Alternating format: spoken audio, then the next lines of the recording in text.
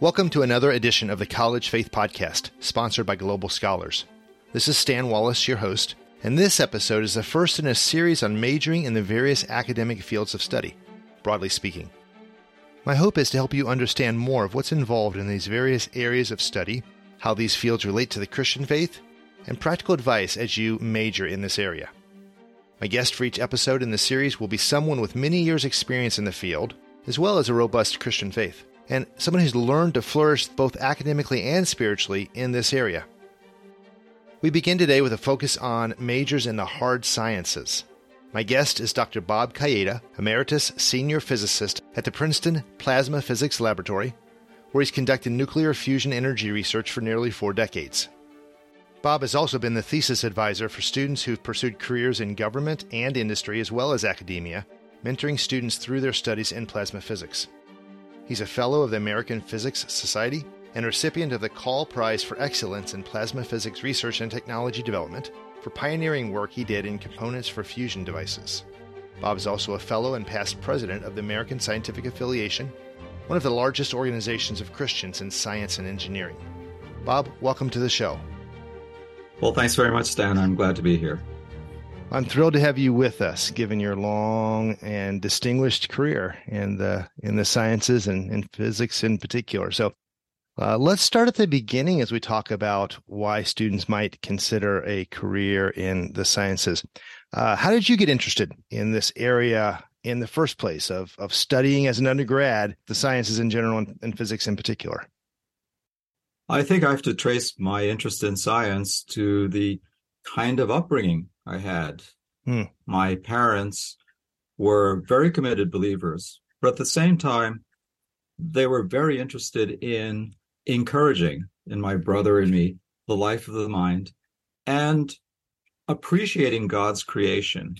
There were 2 aspects that I learned very early in my life, and that my parents led family Bible studies. My father would always put up every week a map of the Holy Land with names that were unpronounceable. And then we had our good time studying that. But even there, from the perspective of these are real events that happened, this is really history. But then it went seamlessly to my father, who had a technical background, although professionally he didn't pursue it as a scientist per se. He enjoyed taking my brother and me to walks in the park and to try to identify minerals and listen to birds and try to identify them. In other words, appreciating God's creation from that point of view. So there was a kind of seamlessness between God's creation as written in the book of nature and also God's revealed word, the historical evidence that is provided through the people that God revealed the book of the laws to.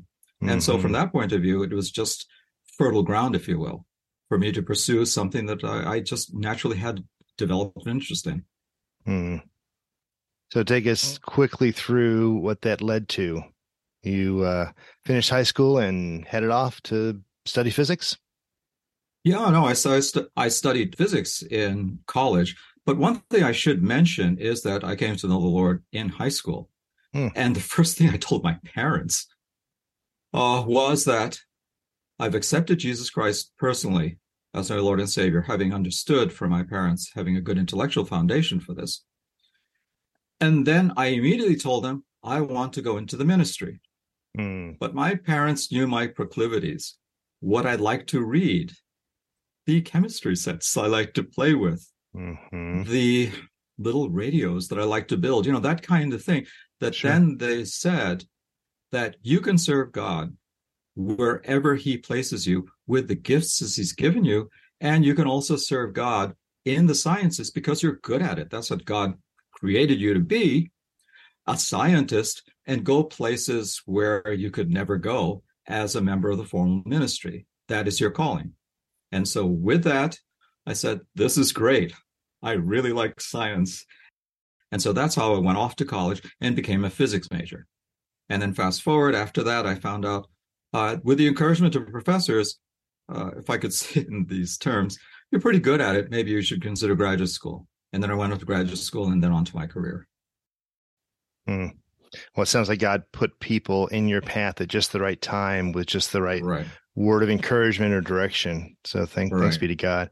And what a blessing it is to have parents who had such a healthy theology of vocation to not fall into the so common sacred secular dichotomy where if you're really committed to Christ, you go into the quote unquote ministry, but to actually realize that all areas of work are callings, and Right. God does use us in light of who He's created us to be in all those realms. And I've had similar conversations over the years with students who are struggling with the same thing. They love a certain area, but they're told, or they have somehow just embraced this idea that they've got to go into the ministry. And for you to have that as a high school student, it's such a blessing.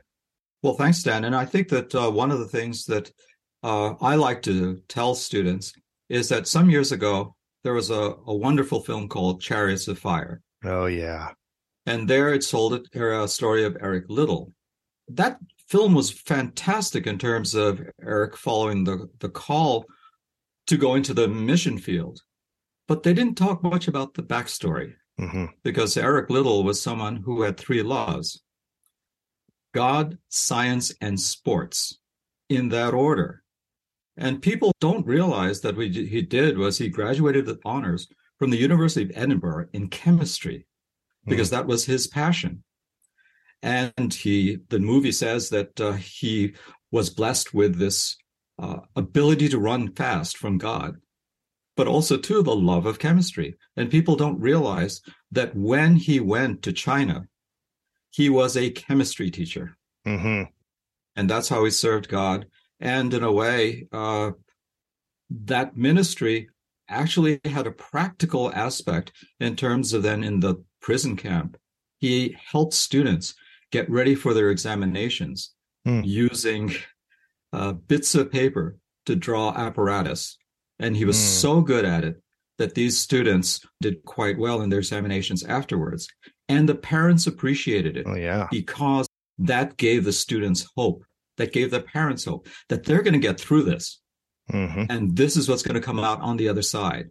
So by all means, do this. And that's serving God too. Absolutely. And so those are the kind of blessings that people don't appreciate when you follow your calling and want to serve God with the passion for those disciplines that He has created you to love. So well said. I appreciate that. So in some very practical terms, what does that translate into? What type of career opportunities does a calling in the sciences often lead to? Just for some examples. There are just a wide variety of career opportunities, but let me say at the outset that the most important thing is to have the servant's heart, to then go ahead and ensure that wherever you end up, what you do is you don't put your candle under a bushel. And I preface this by saying then that there are many opportunities, whether you want to go to graduate school afterwards, whether you want to go into industry, whether you want to teach the secondary level. What happens is that then a lot of people fail to realize that then success or failure is dependent on the kind of career you have.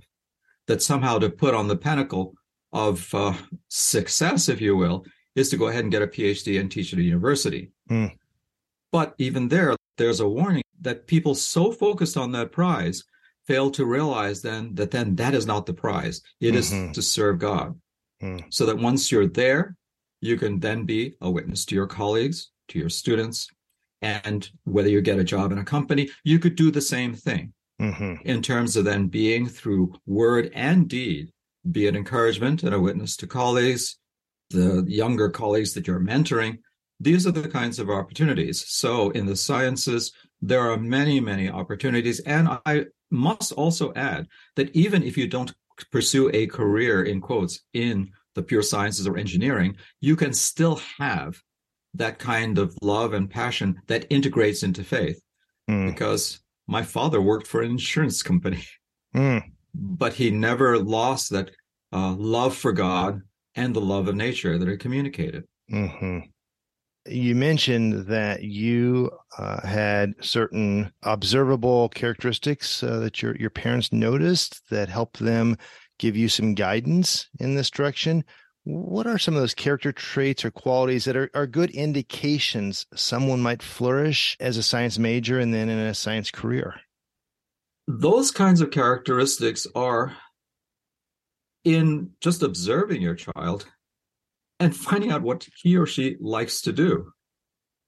I frankly didn't like sports. Mm-hmm.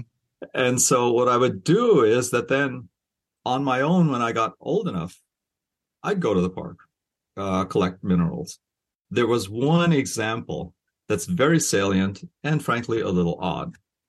When I was in elementary school, I decided to save my allowance to buy a dissecting kit. And what I would do is that there was a local store that sold crafts, hobby supplies, that sort of thing, that happened to also sell dissecting kits, but they were out of stock. And I remember one summer showing up every week and asking if those dissecting kits came in. And finally they came. No Amazon, huh? No Amazon. I'm a little bit hesitant to talk about this, but throwing caution to the wind, allow me to tell you what I did with that dissecting kit. Yeah. I got an earthworm. And I was just overjoyed in the ability to be able to dissect it, identify all the structures that pumped the blood through the earthworm. And I thought I did a really good job in dissecting it with my brand new dissecting kit. And I brought it to my mother to show her very proudly while she was preparing dinner. So, as she later told me, she thought her son was really weird, but she was cool about it. She just was nonplussed and says, "Oh, that's nice," and then went on preparing dinner. But those are the kinds of hints, those kinds of eccentricities, those tendencies that then I developed and manifest in other ways in what I did, what I enjoyed reading, what I like to do in my spare time. Mm-hmm. And so, again, it's with any other profession or inclination, whether it be fine arts, music, whatever. Those are the kinds of things that the parent should say, all right, don't know, God, why you created my son to be this rather strange person, but you must have a purpose, and let me encourage that. Mm. Well, and I think as parents, it's incumbent upon us all to be looking for those proclivities and interests, and like you say, encouraging our children to follow God's call as it's being revealed in those interests and abilities. Help me keep walking through how you developed both spiritually and intellectually. So you've got this really keen interest in the sciences, then you come to faith personally in Christ in high school, and you go on into college studying physics. Talk a little bit about how you integrated those two, how your faith might have been a help to your growing interest in knowledge and science, or maybe how your faith and your work in science became a little bit of a challenge to keep together. How did that work out for you? I think first and foremost, as I said earlier, what I've always tried to do is to have what I would call a servant's heart and a faith in God. To then say that what was really critical was an ongoing relationship with God through daily devotionals and prayer, and this idea that I don't have to figure it all out. God will provide the opportunities, and just let me be open to those opportunities. So from that point of view, I freely admit that I wasn't obsessed about how do I do this kind of integration. When I was a postdoc, when I went on to my position at the university, that's something I confess I didn't obsess with daily. But instead, what I wanted to make sure was that my walk with God was the best that I could have. And then say, let me be open to your leading. And early in my career, I said, all right, I'm going to go ahead and do my science and then continue to fellowship with believers, participate in Bible studies, but never consciously thought that, oh, here's the clear path where my faith and science are going to be integrated. But slowly, these kinds of opportunities sort of appeared. And then after a while, continuing to be involved with InterVarsity and the growing interest in various organizations like the American Scientific Affiliation of scientists who are Christians, or I should more appropriately call them Christians who are called to be scientists. Mm-hmm. There were more opportunities to explore in detail these various aspects of how science and faith could be integrated. So if I could just add another comment quickly on this, when you say that where there was any conflict, the conflict really was never one of science and faith, because as I tried to explain, you have to have faith that you have a comprehensible universe to do science at all. Mm-hmm. And so that wasn't the problem. Rather, it was a personal one of saying, I want to be a witness to Christ, and I'm more concerned of how I behave to my colleagues, to my students, to the values that I show at work. That is, if anything, the biggest challenge. Mm-hmm. Mm-hmm. Let's keep walking through your career, especially in light of these questions. As you got further into the field, did you start to see any mainstream ideas in the sciences that were especially consistent with a Christian worldview? And how did you perhaps seek to lean into those areas of overlap, if you did identify some? I think in one sense, physics is very appropriate for then looking at the intersection of science and faith, because thanks to some older colleagues, more experienced colleagues who are very thoughtful Christians, got to appreciate that physics, for example, was deeply rooted in the work of scientists, the earliest of modern scientists, who were Christians. Mm-hmm. Kepler is a favorite of one of my colleagues, who even begins his treatise on the new astronomy by echoing the words of Psalm 8. What motivates me, he basically is saying, and he uses these words, when you leave church and you look in the heavens, you can't help but appreciate then God's majesty and how he created what we observe around us. Mm-hmm. All through then the work of Newton and even Galileo in terms of then a comprehensible universe to the present day. In fact, James Clerk Maxwell, one of the most famous professors at the school that Eric Liddell studied in at the University of Edinburgh, that all physicists know, he was a very committed believer who then felt that you could understand God's universe through the laws that he has provided. And so those are the kinds of things that I've been exploring and speaking about and writing about. Well, how about the flip side? As you got further into your career, did you bump into some mainstream ideas in the sciences that were in pretty direct conflict with the Christian worldview? And how did you navigate that? I was doing a lot of thinking about this, and here I have to tread carefully, because when there are certain areas like, for example, evolutionary biology, which is a really kind of hot button area, which then has often been pointed out as an example of the conflict between science and faith, popularized by the Scopes trial, all these kinds of people who I think, if I could venture opinion, have more at stake in creating controversy, who are not scientists than are actual scientists themselves. In those kinds of areas, when you look kind of carefully, biology, it's a science where you have a collection of observational data that then you try to interpret.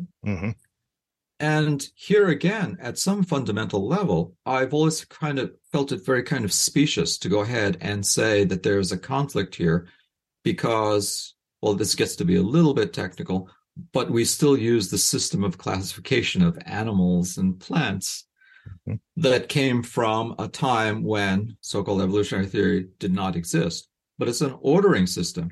It's an organizing principle. And so the organizing principle was before God created them this way. You have a new organizing principle that then says there are natural forces that then create this kind of organization. Now, when you actually study biology, most of it doesn't matter in terms of what is the organizing principle. But, at the heart, you find conflict because the group that then says, let's say you don't need God as part of this organizing principle, say that when there are open questions, we'll eventually get to it. Whereas, from that point of view, it's a little bit different from physics, where then you say you start out with the assumption that it's all comprehensible. And so, those are the kinds of, I know it's getting kind of arcane, but that's one example of then where then people have to really understand, what is it you're arguing about? Are you arguing about what you see in the laboratory, what you see in the field, or the context, the worldview you put it in? And that's where I think that the conflicts arise. And if I could just add one thing, going back to my area of physics, one of the things that then, people seem to take great stock in is that when you see evidence of a comprehensible universe, the so-called origin of the universe in something called a Big Bang, that then would be consonant with a creation moment, there are people who go ahead and say the existence of the conditions that make life on Earth possible, we have a solution for that. There are an infinite number of universes, and we luckily seem to fall into one where everything is just right, so we exist. So, yes, they would say to a scientist like me, you find out that you have the physical laws that are what they are, the physical constants, all the conditions for life to exist, our position in the galaxy even allows life to exist, but that's one of an infinite number of possibilities. And that, I'll be blunt, intellectually just doesn't cut it for me. Because if you then suggest that there are infinite possibilities, it explains nothing. Much rather, to use this so-called principle of Occam's razor, look for the simplest answer. Right. Just go ahead and say, we don't know, and I choose to believe that God created it. And after that, then, as with the biologists, as with the physicists, we go ahead and do our business. But again, it's the conflict of the worldviews that's at the heart of it that I think is the problem. Right. That's such a helpful insight. And, I also think of Popper's falsifiability principle, right? That unless something can count against your theory, something can't be said to count for it. And so there are so many of these ideas that seem to be spun out like, well, maybe it's possible that there's an infinite number of universes, what have you. But at the end of the day, there's no way to falsify that. You say, well, every experiment is just going to confirm that we're in that one of a multitude of universes that have these initial constants. So it does raise questions, even, it seems to me, about the very nature of science, right, and what counts as good science. Yes, and if I could add something to amplify this point that should be considered in a very blunt way, I'm tempted to ask, what makes you want to go ahead and suggest that there are an infinite number of universes? What makes you want to suggest that if we try hard enough, everything can be explained by evolutionary biology? What motivates you to do this, as opposed to go to your bench, look through the telescope, do the science? What makes you then want to address this question in the way you do? And that comes to the matter of the heart. That comes to then what ultimately bothers you, if there is a God behind this. Not the science per se, but the worldview and where your heart is. Sure. Well, let's bring this right up to the current moment. From where you sit, are there important movements afoot in the sciences, either positive or negative, that students should know about as they're looking toward or beginning their journey in the study of science? That can be answered on, I think, a multiplicity of levels. I think that, one of the things that physicists like to talk about when they teach science or teach physics, they put a cautionary tale out there that says that at the end of the 19th century, before the development or discovery of quantum mechanics and general relativity, and all the discoveries and the inventions that follow from that, everything from the capability of having this podcast to your GPS, all of those are developments of the 20th century and the early 21st century that were simply undreamt of by the physicists of the 19th century. There's an oft-used phrase, the whole point is to do measurements with additional decimal places. And that's all there is. And so that's why I think that then to the youngster who's interested in science, all the discoveries have not been made. But instead of saying, oh, this is wonderful, it has been discovered so far, the takeaway should be in all of these fields, this is what has been discovered so far. And guess what? People back before these discoveries didn't know they existed. So let me dive right into this and discover those areas that might be of interest to me.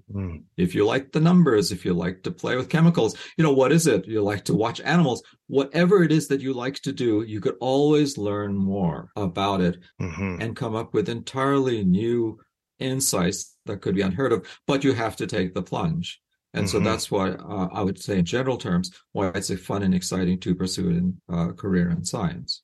But one thing is, remember that that's what you want to do and that's what you like. I can't emphasize enough how many people then confuse this to then say, oh, I must have a certain collection of degrees. That's what I must seek.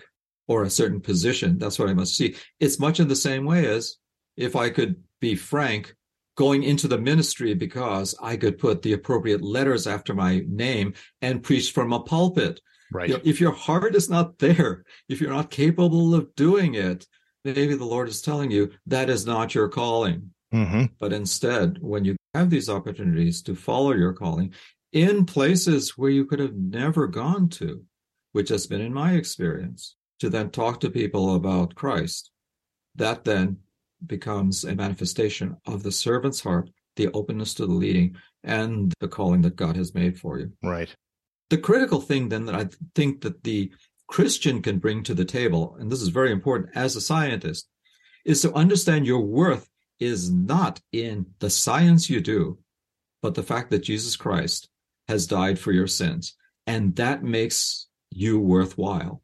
And so from that point of view, if I look back on my career, I had to remind myself on that because I've been wrong. And I'm human, so it's embarrassing. Sure. But at the same time, I feel then that I could go ahead and switch gears, change directions, and try to pursue other avenues. That when I realized that, all right, I am not the expert in this that I thought I was. Oh, okay, God, thanks for this lesson for humility. And in that sense, it makes me a better scientist. Sure. Yeah. Quick anecdote. After a 20-year career, I realized that there were certain areas that need to be explored. And so I said, all right, I'm not going to rest on my laurels. I'm going to try to do a different area of research related to materials. We have to make these fusion reactors out of some materials, and there were big questions to be answered. And after a 20-year career, the first paper I wrote was rejected as being amateurish. But, you say to use a scriptural example, you brush the dust off your feet, see what you did wrong, Sure. Thank the Lord for this, and keep on going. Sure. Or later on, I had a really brilliant graduate student who redid some of my work and came up with the correct answer for a particular phenomenon, again, related to materials. And he was, rightly rewarded for this. And I was just overjoyed to the point where he actually got a little embarrassed.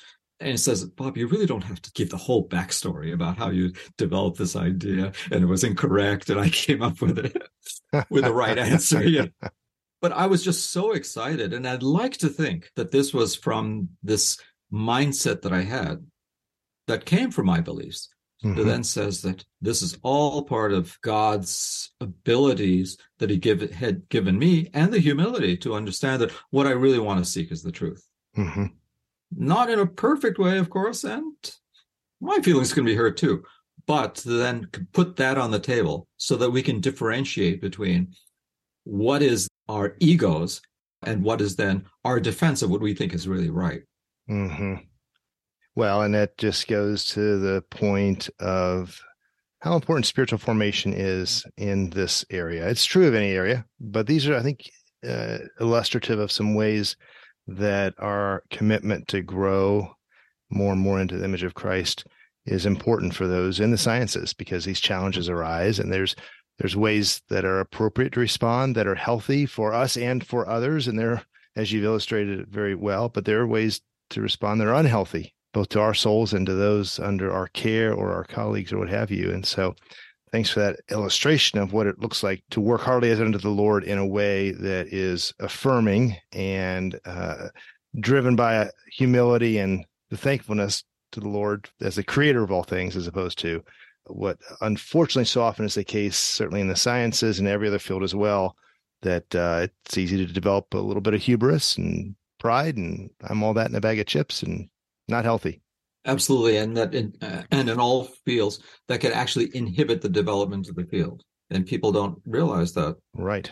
Here again, this is why I like the broader view that I would like to think faith in God and acceptance of Christ as Lord and Savior allows you to have the big picture, as I'm fond of saying. So it's not all about you, but it's all about, if you really are committed to advancing your field, then you have to have this humility to then recognize when you're wrong, right, and where then other directions should be pursued, even if it's a little embarrassing for you to have to admit that maybe you're barking at the wrong tree. And to value and encourage others who are getting it right and doing what you couldn't do. Right. We will return to the show in just a moment, but first, a word from our sponsor. Do you have a child, relative, or friend preparing for or attending college? What they need most are Christian professors who can help them learn to love God with their hearts and minds during these impressionable years. Global Scholars equips Christian professors to be there for them and walk with them during their years in college.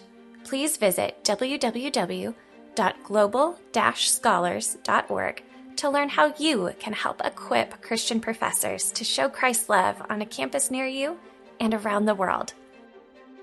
Please also check out the other podcast Stan and Dr. J.P. Moreland do together, Thinking Christianly. Whereas this College Faith podcast focuses more on the practical questions of thriving during the college years, the Thinking Christianly podcast is all about the ideas that shape the university, students, our broader culture, and the world. Visit thinkingchristianly.org or download episodes on your favorite podcast platform.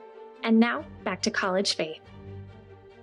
Well, Bob, as students are thinking about heading this direction vocationally, who are believers, are there some books that you might recommend they read, even as high school students maybe, to discuss some of the points of connection between the faith and science? That's a difficult question in the sense that there are no books or few books that speak broadly about the connection of faith and science.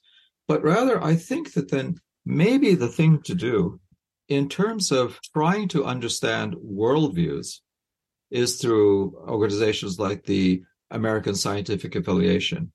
It's an organization of Christians who are scientists and engineers who are called into these professions. And so, if you look in there, and by the way, students can join for free and get all of their materials. Including undergraduate students. Yes, undergraduate students, I believe. Great.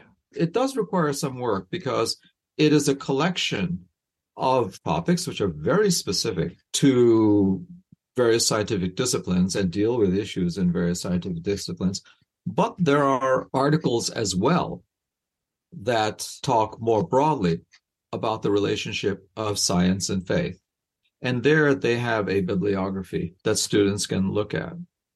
There is an old book that I actually contributed to called Being a Christian in the Sciences that was published by by University Press. It has a collection of anecdotes, stories, examples of individuals like myself who are Christians and scientists. And University Press also then look at their website under Science and Faith. Thanks. That's really helpful. And I'll add, if I may, as somebody trained in philosophy, this has been one of my areas of interest, philosophy of science. You talk about worldviews as an important part of thinking about scientific issues. And it's just different language for the philosophy you bring to this inquiry. And there's a book by a couple Christian philosophers who've got some specialization in philosophy of science that I think is really good. Philosophy Made Slightly Less Difficult by Gary DeWeese and J.P. Moreland. But there's a nice whole section, chapter 6, How Should Christians Think About Science? And it goes through a whole range of issues, including the different models of integrating science and faith. There are a number of different ways people argue that should be done. It's actually on a continuum. And I think they do a good job of kind of laying that out. I've heard of the book. I certainly know of J.P. Moreland. I think that he's definitely a first-rate philosopher that bears listening to. I might pick up on one specific point that you mentioned. Yeah. Something I alluded to earlier, which is to differentiate what I've called the doing of science with then the science-faith integration. If I were to say, I'm going to take Good Friday off, I'm not going to be around because I want to go to Good Friday services, I would have colleagues who are not believers who would say, oh, that's fine, but you remember you wanted to give me the results of your latest calculations. Please give them to me before you go. And so it is just totally off the radar for a large number of people you run into in your profession. So students should not get the idea that I am going to go into the lion's den when you're going to join an engineering company, when you're going to go to graduate school or to a university on a day-to-day basis. This is not going to happen, in the sense that you could be perfectly fine in not doing this kind of integration in your day-to-day work. What some have called bench science, right? Where you go into the chemistry lab and you run an experiment 10 times and you, the Buddhist, the atheist, the Muslim, all together doing the same experiment, and it really doesn't matter at that level of science. Right. In terms of, how you do the science. If you have a particular interest, as you do, Stan, in the philosophy of science, that's then when you tend to grapple with it. And then perhaps then for a separate conversation, perhaps with philosophers or people in the humanities, they can go ahead and deal with those kinds of issues and where then, if you will, there are points of conflict or issues to be dealt with. As an aside, there was an interesting book written, some years ago by Professor Robert Withnow, who's a sociologist at Princeton, a book called The Struggle for America's Soul. And there what he does is he talks about, contrary to popular belief, if you do a survey, as he had done, of people in the natural and physical sciences, in the social sciences, and the humanities, you find far more believers, not necessarily a majority, but far more believers among the mathematicians, among the chemists, among the physicists, than you would in folks who study literature, and somewhere in between are the social scientists, where then sometimes when I read something like that, I say, you can't create, as Professor Withnow calls it, your own boundaries. You have what God has created. There are absolute truths, and you can't finesse things in terms of interfaces. I could say with biblical finality, you will not live if you do not treat high voltage properly. There is no philosophy or way in which then you can talk your way around that. There is an absolute truth there that implicitly or explicitly we have to deal with. Right. So like Dallas Willard says, reality is that thing you bump into when you're wrong. Right. Yeah. And so, so from that point of view, I think that's my nuance on saying, yes, the interpretation and how perspective you have on science is something, a legitimate thing to pursue, but that more comes to the fore professionally, I would think, if you're a philosopher, if you're in an area that's more in the humanities, not to then say that they're any less important or less intellectually challenging, but just different. Sure. Are there any other ways Christian students can think Christianly about their study in the sciences? Anything else you wanted to say about this before I move on? Do not forget the importance of an ongoing communication with God to keep you on the straight and narrow, if you will, so that then, as I've tried to explain before, you can become the best scientist or engineer God has called you to be, to have the proper mindset and worldview that allows you to be the kind of scientist God wants you to be and will be ultimately fulfilling, and not to be distracted by then those other aspects that society thinks is valuable, title, career, or whatever. Sure. But to follow your true love and your true calling. Good word. Appreciate that. Well, Bob, we've been talking a lot about the practical issues, not exclusively, but a lot of the practical issues to be thought about. I want to ask a few more theoretical questions that relate to the sciences and how they're engaged in the broader culture. So first, as believers, we embrace the idea that the world is enchanted, as C.S. Lewis talks about, or as the psalmist says that the heavens are filled with the glory of God, or as Hopkins so poetically said it, the heavens are charged with the grandeur of God. And it's that grandeur and all that leads us to wonder about it, and it fills our imaginations. And so I'm wondering how you would muse on the role that human imagination plays in the sciences. The way imagination has a role is to use a cliche, enables you to think out of the box. Okay, yeah. Imagination, I think, is a kind of a continuum in the sense that it is part of how God has created us in his image. Mm-hmm. God has to have a tremendous imagination to come up with the universe that we have. Yeah, and bumblebees and all the rest of it, right? Oh, everything else, all right.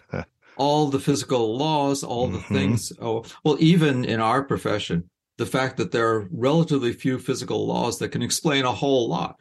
Right. That takes incredible imagination. But then on our part, being created in God's image, it then enables us to appreciate that gift of imagination, to then say, my goodness, these equations describe this. I can use these to describe that, or discover this or that. To then, it's not such a big leap from the imagination that I use to then apply our present knowledge to make new discoveries. I like science fiction. It's great. Just because I'm a scientist, I resonate with the imagination of Jules Verne. I don't get hung up over the fact that then he had a lot of the so-called science wrong, but just the lovely, the fantastic stories that he was able to write that then capture my imagination in appreciating it. So I think that, one of the things in terms of the role of imagination, to understand that we use as scientists and engineers our imagination to then think out of the box. And then sometimes it's sort of fun to think of these whimsical ideas, to then associate whimsical ideas with concepts to help us understand them better. We're constantly using analogies to think in terms of visualizing certain aspects of the physical universe. And so I'm saying, don't differentiate the imagination that God has, that he created us to have, to then separate out what marvelous novelists, artists, whatever, paint these fanciful things or write these fanciful things and say that they're in some way different from what we do as hard scientists and engineers. We all need imagination. Well, that's really helpful. There's so often this assumption that science is about just the facts. We do the scientific method, quote unquote, and we observe and then we understand. And I've studied a little bit of the history of science, and there's so many examples of scientists who began their journey toward a discovery by a very odd musing about something or imagining something. I remember the scientists who discovered the benzene ring had a sort of a sense of that type of a molecular construction as he gazed in a fire. He was just imagining something that might exist and started to then go out and try to figure out, does that actually work, and discovered this thing that had been sought after. And if I could just amplify on that just a little bit. I gave a tour of my lab to a bunch of undergraduates from another institution. And there was this lady who was the brother of the professor who was along, and we just got to chatting a little bit. And she said, I'm an artist, and I wanted to know what was going on in your lab, because she saw the movie Apollo 13. In Apollo 13, they needed an oxygen scrubber. Yeah. So these engineers came along and they dumped on the table all the stuff they had to work with, and they had to come up with an oxygen scrubber with this. That was her moment of revelation. These guys have imagination. They're creative. That totally changed her view of separating out the artists who have imagination and the engineers and scientists who don't. that is a very appropriate example of how we all need and have imagination. Yeah. That's a great example. And I think that's one of the real detriments of the modern educational trajectory, where people are asked earlier and earlier to determine that they're going to study science. And even in high school these days. Yeah. And they have less and less exposure to literature and history and philosophy and the social sciences and all these other fields that could spark the imagination as they continue down the path toward the sciences, and vice versa as well. It's not just limitation that one way. You decide you're going to go into the arts and maybe you never have to take another science class, and that's a problem too. But it seems to me a real limitation. Maybe a word to students to not limit yourself too much too early, right? Right. And I think that another thing too has a practical aspect, is that people should never underestimate the value of being able to express yourself, to communicate. That being a good scientist not only is to be able to do the work, but to express the work and to explain it to others. So don't neglect the discipline of writing, because that also has an interesting aspect in that as you explain yourself to others, then you critique yourself. What am I doing? Right. It's not only very important to be able to communicate what you've discovered, because if you can't communicate it, what is, to be blunt, the purpose of your discovery? But also, as you're trying to explain it, then you say, I must have missed something, and then you reevaluate. So in that sense, all of these kinds of activities are indeed, as you're pointing out, Stan, integrated and should be appreciated. That's interesting observation. So let's think a little more about this reality that we're naming it. As you look closely at the recent developments, say in the humanities, even more so in the social science, we see a lot of, I'd say, outsized influence of science, particularly on methodology, where all, say, human reactions seem to be reduced to quantifiable, measurable, statistical averages, say, and that's what defines health or value or efficiency. And so I wonder, are you seeing that maybe from where you sit the other way? The humanities and social sciences are influencing the practice of science these days in ways that I'm missing? Because I'm just seeing it more go from the sciences to the other fields. But are you seeing some inroads of where there's more of a dialogue going on or cross-pollination in the sciences and benefiting from what social scientists or people in the humanities or arts might be saying? This is where I think that, we have to be really careful. And this is where, going back to the theme that I've been talking about before, humility comes in. It is so easy and so tempting for scientists to withdraw and simply say to the people in the humanities and social sciences, you don't understand. But there's a big difference between doing, say, a calculation and understanding what it means. What are their implications, or developing a technology? Of course, then the person on the outside in the humanities and social sciences may not be able to tell you, as you can, how to assemble this thing that you've created or how to build it. Right. But that's very different from then telling you, wait a minute, think about what you're doing. Why are you doing this? And what are the consequences? And so in that sense, in a very deep sense, I hope that there's a growing awareness that we must recognize our responsibilities as members of society at large, and especially as believers, the perspective that we could bring to this, that gives us the responsibility to engage.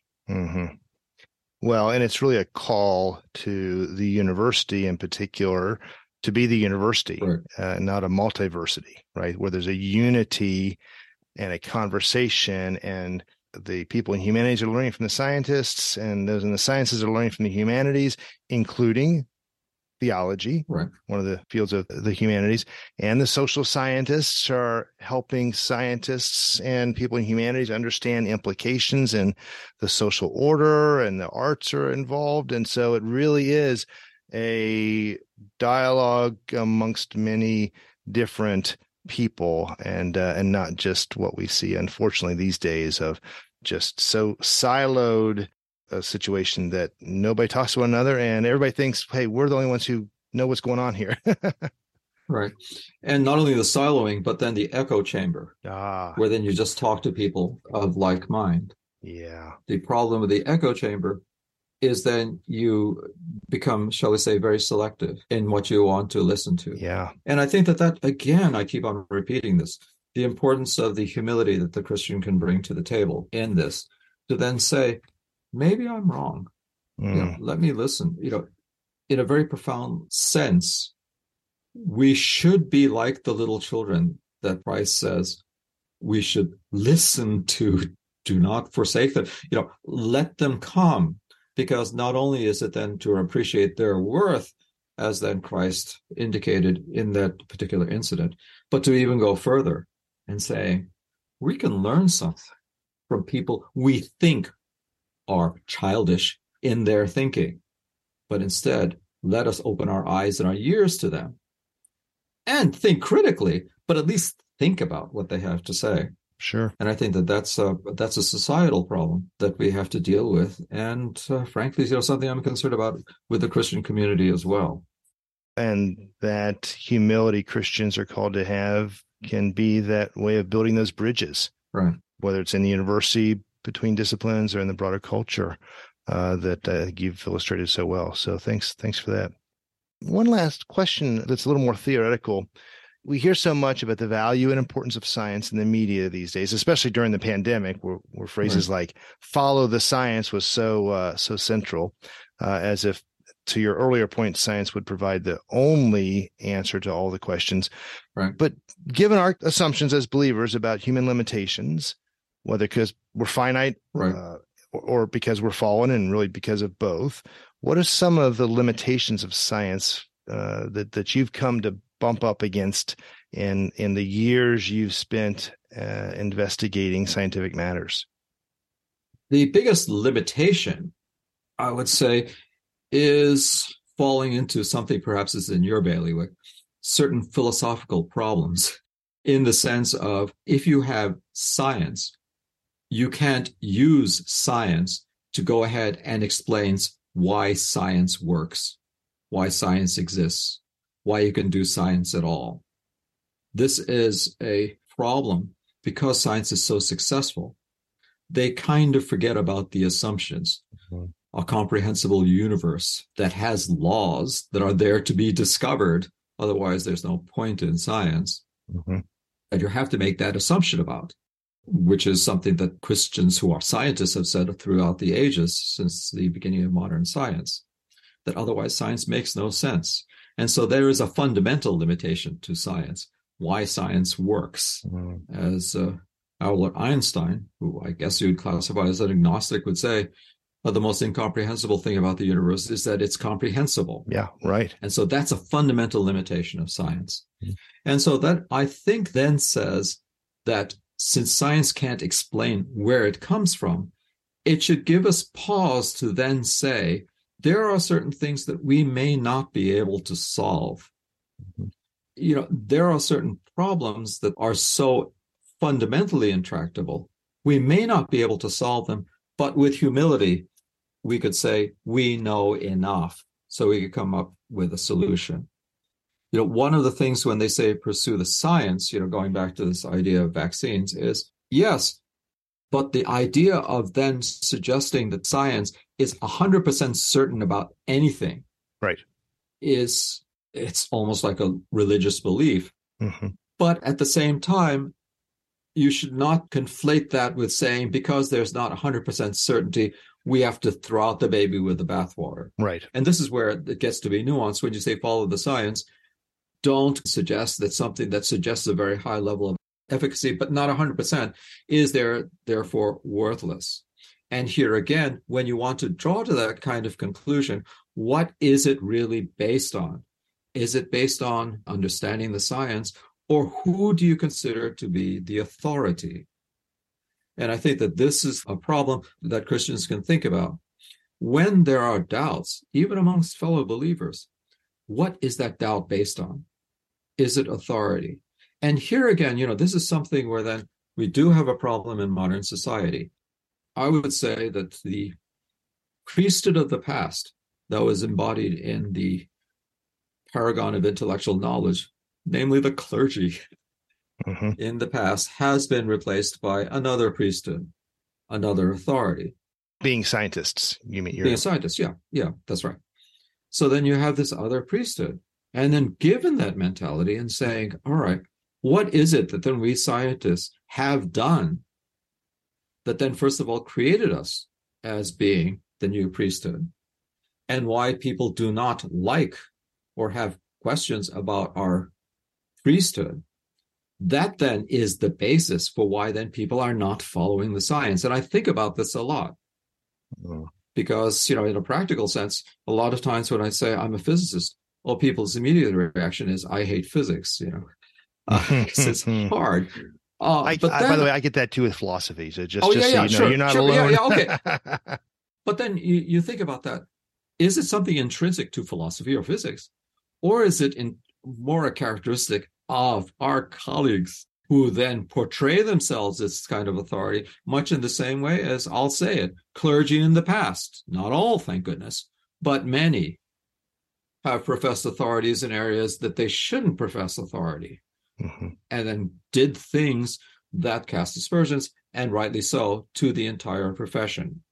And similarly, when people then say, these people are ignorant fools, they are not trusting in science. No, that they're doing is that they're not trusting authorities that have every reason to be thought of with some skepticism. Not the science, but the authorities, and those are conflated together. And those are the kinds of challenges, I think, that then, we need to face. Yeah, really, really insightful distinctions there. And I'll summarize what I'm hearing, because I think it's a really, really important thing for students who are beginning to study the sciences in their undergrad years really need to hear. And I'm hearing you articulate a middle way where, yes, science is good. It is a way God gives us to study his creation, to learn from the book of nature, as it said.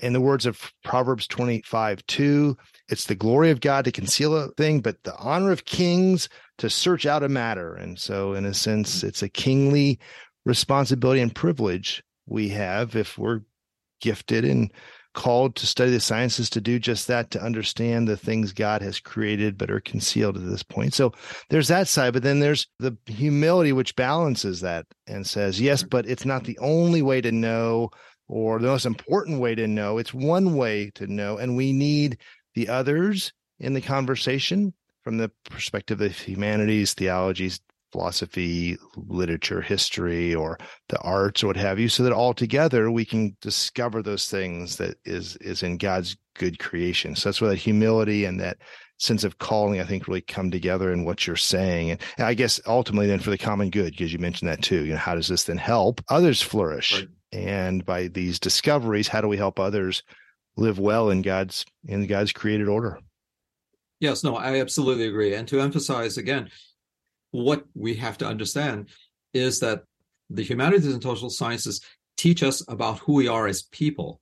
The temptation and the problem with many scientists is that they conflate the science that they do with then who they are as people, so that they become then the authorities, as opposed to they themselves not using the science as the authority. That's the irony. Yeah. They make these discoveries, and these discoveries should be out there, warts and all, for what they mean. But then people say, I have made this discovery, in the sense that in Isaiah, I have made this idol, and then now I worship it. Yeah. And that then creates this image among others, quite literally and figuratively. Listen, who is this guy? And why should I believe anything that he has done or she has done? Because of the way he or she acts. And therefore I mistrust the science.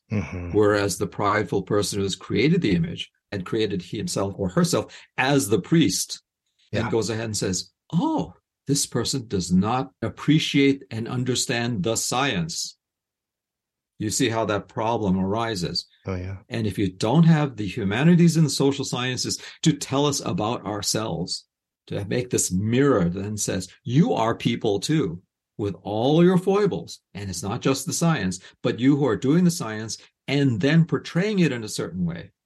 That is what makes people then not appreciate the science and not the science itself. And who are you to so arrogantly say that these people are ignorant? No, they're reacting to you and not the science. Well, and a great word for Christians studying the sciences to be those type of people who've got that God-honoring posture that also serves others through humility, to your main point. So helpful. We're going to wrap up here, but I want to ask you, is there anything else that you want to make sure you say that we haven't had a chance to touch on? I think that we've pretty much covered all the bases. And just as a parting thought, God does not make any mistakes. God has called you with a particular capability, and we know this when Scripture talks about the parts of the body. Why would Scripture talk about parts of the body and be very clear about saying that one part of the body can't be considered more important than any other or less important than any other? Mm-hmm. If we are to bring to flesh, so to speak, that image, which is so important, we should then recognize each calling as that which God has provided for us as parts of the body, but then recognize we are part of the body. And I think that that's an important thing for anybody in any profession and any calling to keep in mind. Good final thoughts. Bob, thank you for your time today, for your service to the kingdom over all these years, and your work at the university and your church as well, I know. I appreciate the model you've been to me and so many others, I know. You're much too kind. That brings us to the end of this edition of the College Faith Podcast. I hope you enjoyed this conversation at the intersection of Christian conviction and higher education. Be sure to check out today's show notes at collegefaith.net/podcasts, where you can find more information and links to the resources we discussed. If you found this podcast helpful, please help spread the word by liking my College Faith Facebook page at facebook.com/collegefaith and pass the show on to others who may enjoy hearing our conversation. Please do visit our sponsor, Global Scholars, to help equip Christian professors to be salt and light for Christ on their campuses. Until next time, this is Stan Wallace, encouraging you to love the Lord your God with both heart and mind during the university years and beyond.